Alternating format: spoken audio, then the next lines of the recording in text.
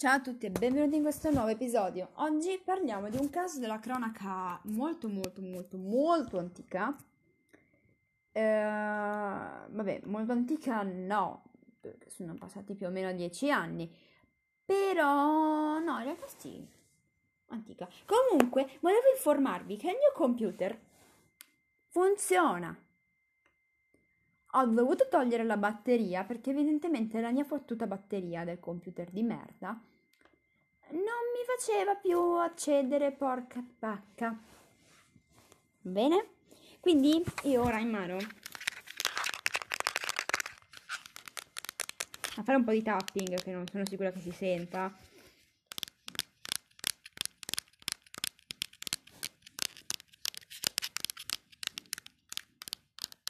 C'è la mia batteria. Niente, adesso con questa potrei ammazzare qualcuno perché è pesante, è un'ottima arma, ma chiudiamo questa parentesi e andiamo a vedere il caso di Lizzie Borden, va.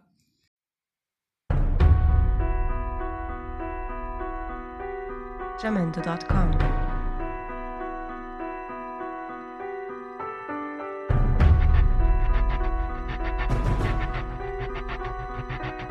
Molto bene, come annunciato, oggi vediamo il caso di Lizzie Borden. Allora, siamo nella mattinata del 4 agosto 1892. Oh, problema con wifi. Siamo nel 1892. Come di consuetudine, i coniugi Borden si svegliarono presto. La cameriera irlandese Bridget Sullivan servì la colazione a Andrews, che era la capofamiglia, alla seconda moglie Abby, poco amata dalle due figlie dell'uomo, avute dal primo matrimonio, Emma, di 42 anni, e Lizzie, di 32. Delle povere zitelle che non sono state sposate. Nell'Ottocento non è proprio il massimo, Quel giorno la figlia maggiore era assente, in vacanza con alcuni parenti. Lizzie invece dormiva. Scese solo dopo che lo zio materno, John Morse, era arrivato inaspettatamente il giorno prima per vedere i nipoti che aveva lasciato la casa. Piccola parentesi. Allora, alcune intelligentissime persone hanno detto che devo imparare a leggere. Primo, se leggo poca roba. Secondo, il fatto che io mi sbagli proprio a volte a dire parole, anche a leggerne, perché a volte leggo parole per altre, è dovuto a una cosa chiamata dislessia. Prima di insultare persone, perché sì, ci sono stati insulti molto pesanti, io mi informerei o starei proprio zitto se fossi in te, coglione. Cioè, non sta a ascoltare il mio porco dio di podcast, vai su un altro... Ho tirato un porco, vero? Sì. Vai a ascoltare un altro podcast e non rompermi. Cioè, che senso c'è? Se non ti va bene quello che faccio, prendi e ti vai a ascoltare qualcos'altro, non ti obbligo mica ad ascoltarmi, E come ho detto in quest'ultimo periodo, perché in quest'ultimo periodo questa frase è uscita molto spesso, non su podcast ma nella vita reale, nella mia vita, io non ho obbligato nessuno a far nulla. Tutto quello che è successo, se tu mi hai ascoltato, è perché hai voluto tu. Io non obbligo nessuno. Boh. Frecciatina per una persona che probabilmente non ascolta neanche il podcast, ma se lo ascolterà ora saprà benissimo a chi è riferita questa frase. Continuiamo con Lizzie Borden. Ok, scusate, è arrivata una cosa della produzione di Forge of Empires. Sì, perché gioco Forge of Empires, non odiatemi. Allora, la mattina trascorreva tranquilla, con le normali attività della famiglia, ovvero Andrews che si recava verso le 9 del mattino nel centro città, in Massachusetts, a Fall River, per occuparsi dei suoi svariati e lucrosi affari, ovvero banche, proprietà immobiliari e terriere. La moglie Abby era salita al piano di sopra a rifare il letto dove avevano dormito Morse la notte prima, perché non poteva farlo la cameriera, doveva farlo lei. Verso le 10:30 del mattino, il povero Andrews rientra in casa, costretto a farsi aprire dalla cameriera, perché la porta era bloccata. Lizzie scese al piano di sotto per informare al padre che la signora Borden, come veniva abitualmente chiamata la matrigna da entrambe le sorelle, perché non solo da Lizzie ma anche dall'altra, si era allontanata da casa dopo che aveva avuto un biglietto, dopo che gli era stato riferito tramite un biglietto che un'amica era malata e quindi voleva andarla a vedere. 1800. Andrew andò per pochi minuti nella propria stanza e poi tornò in salotto per schiacciare un pisolino. Non farlo, Andrew. No, non farlo. Col senno di poi, no, non farlo. La domestica quella mattina non si sentiva molto bene. Forse perché aveva preso l'influenza o perché non c'aveva voglia di lavorare.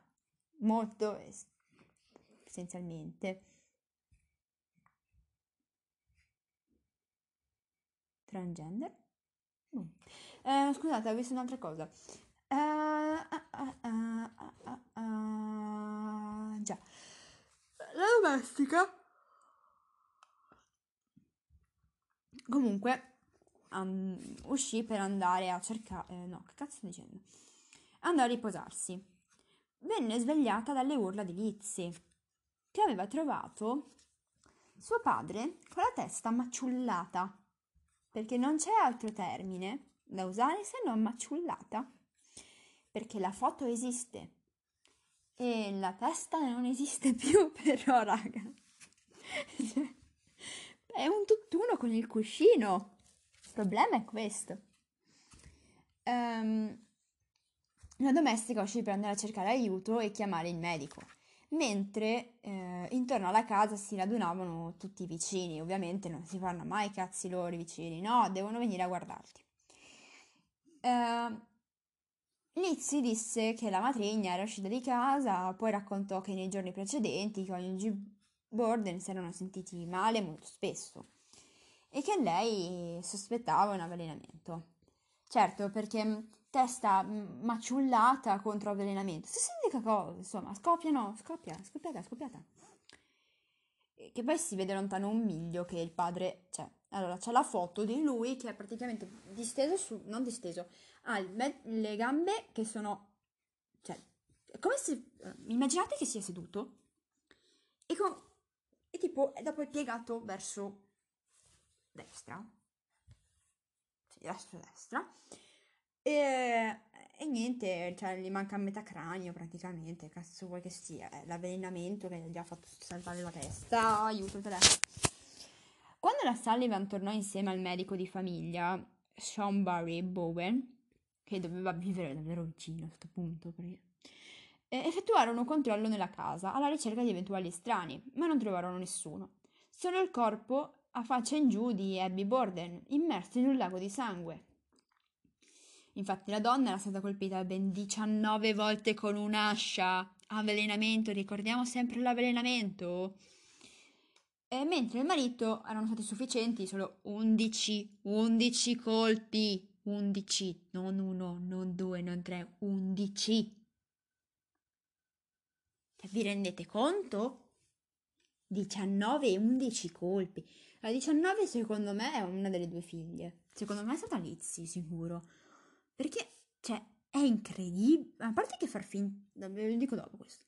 Cioè, 19 colpi. Vuol dire proprio odio puro, 11 sono già un po' meno. Ma 19 è proprio odio puro. Il sangue di Abby era diventato ormai scuro e rappreso, circostanza che fece pensare che la morte, appunto, fosse avvenuta almeno un'ora prima rispetto a quella del marito. Il medico che eseguì le autopsie non trovò alcuna prova di avvelenamento nei corpi della coppia, grazie al cazzo, perché massacrati contro avvelenamento, ripeto, c'è una piccola differenza, signore e signori. Ok, questa piccola telecronaca. Il corpo Sì, cioè, a parte che non ha senso, perché tipo riversa sopra una qualcosa che la fa mettere a 90. Sorry man, but mia madre mi... Telefonata molto veloce. Allora, inizialmente la polizia non sospettò Lizzie, perché era un membro molto responsabile e molto rispettabile, soprattutto della comunità. Dedita ad attività benefiche, all'insegnamento della locale chiesa, cioè era una brava ragazza. Ma se c'è sempre il fatto che le brave ragazze siano sempre quelle più pazze, più stronze, che quando scoppiano devi correre. Cioè, tu riesci a esaurirle a un certo punto dove loro scoppiano e tu devi solo correre. Corri, corri. Con quelle buone, tranquille e calme, corri, corri. Ehm, La ragazza continuava ad affermare appunto che si trovava nella stalla al momento degli omicidi e nei giorni successivi furono esaminati diversi indizi che parevano condurre a un colpevole estraneo dalla famiglia. In una fattoria vicina, infatti, fu trovata un'ascia insanguinata, che però era stata usata per ammazzare i polli. Un uomo che fu visto aggirarsi fuori dalla casa dei Borden dimostrò di avere un alibi di ferro.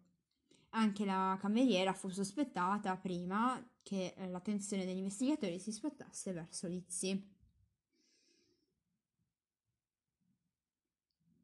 Contro di lei non c'erano però prove concrete, perché sì, nessuno aveva trovato l'opportunità e il movente per condurre questi omicidi.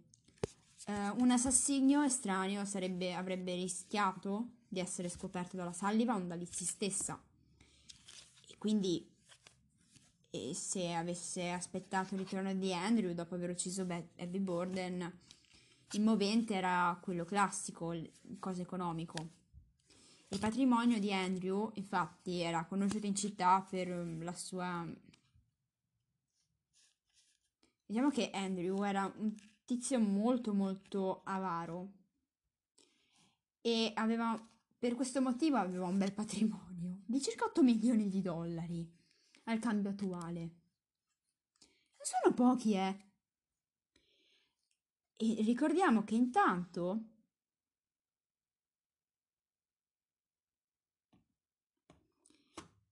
loro vivevano in una condizione tale da far schifo, perché non avevano l'acqua corrente in casa, non avevano il riscaldamento in casa, cioè vivevano come se fossero poveri da far schifo, eppure gli 8 milioni li avevano. Lizzie temeva che tutti quei soldi finissero nelle grinfie dell'odiata matrigna. Era evidente che fosse una menzogna quella del biglietto ricevuto, che secondo la figliastra era uscita di casa. Poi un'amica di famiglia testimoniò di aver visto Lizzie bruciare il suo vestito con la scusa di macchie di vernice. Voglio dire, farlo di notte, sto cazzo. Andiamo al processo. Allora, se andate a cercare il teschio di Andrew Borden, cioè manca metà cranio, ragazzi, manca metà cranio, vabbè. Il processo durò 14 giorni. Ebbe grande risonanza in tutti gli Stati Uniti, ovviamente, e sui principali giornali, come il Boston e il New York. I due teschi, devastati dai coniugi dei coniugi Borden, scusate, ho scambiato i nomi, presentarono in tribunale come prova per l'accusa. Si rivelarono invece un'arma a favore della difesa. Perché? Perché dissero a Lizzie di provare ad accanirsi con un'ascia. Ovviamente non fece finta di non riuscirci, cioè voglio dire, non è tanto difficile, eh. Comunque, dissero anche, secondo l'avvocato dell'accusa, che Lizzie avrebbe compiuto gli omicidi nuda, perché così i vestiti sarebbero stati perfettamente puliti. Alcuni testimoni raccontarono di aver visto appunto Lizzie uscire dalla stalla al momento dell'omicidio del padre e ancora di strani personaggi che si giravano per la proprietà di Borden. tutti relativi a creare almeno i presupposti per un ragionevole dubbio sulla colpevolezza di Lizzie. Dubbi che portarono alla soluzione della ragazza dichiarata non colpevole degli efferati omicidi. Nonostante molti dei suoi cittadini la reputassero colpevole, Lizzie e la sorella Emma rimasero a vivere insieme a Fall River in una nuova casa da ricche signore fino al 1904, quando Lizzie iniziò una relazione con l'attrice Nancy O'Neill ed Emma, che probabilmente non approvava, ruppe i rapporti con la sorella. Lizzie morì nel 1927 a 63 anni e l'omicidio dei Borden rimane un caso risolto. La casa degli omicidi è oggi frequentabile come bed and breakfast / museo, che accoglie ospiti in cerca di emozioni forti e ci sono ovviamente le voci, tutto roba finta, Ed è possibile dormire dove è stato trovato il corpo di Abby Borden. Bene, questo caso termina qui.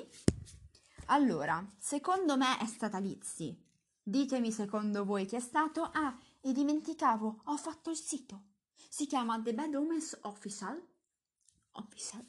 Cioè, se lo cercate, adesso io lo cerco anch'io perché non sono sicura che ci sia, allora, è in via di sviluppo. Perché è in via di sviluppo? Bad Omens Official. È in via di sviluppo perché sto cercando di capire come cazzo usarlo. Seriamente?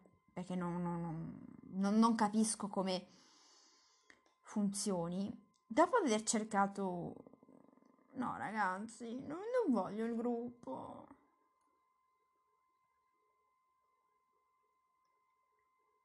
Io voglio il mio cazzo di podcast.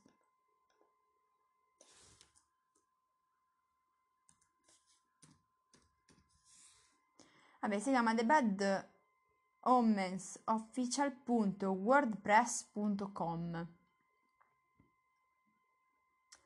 Il fatto è che io non ho capito come funziona WordPress. A parte il fatto che mi traduce alcune parti, altre non me le traduce, io non ho proprio idea di cosa significhi. Boh, ok. Ora vi lascio che vado a registrare l'episodio per giovedì e poi domenica prossima, quello per lunedì e giovedì prossimo.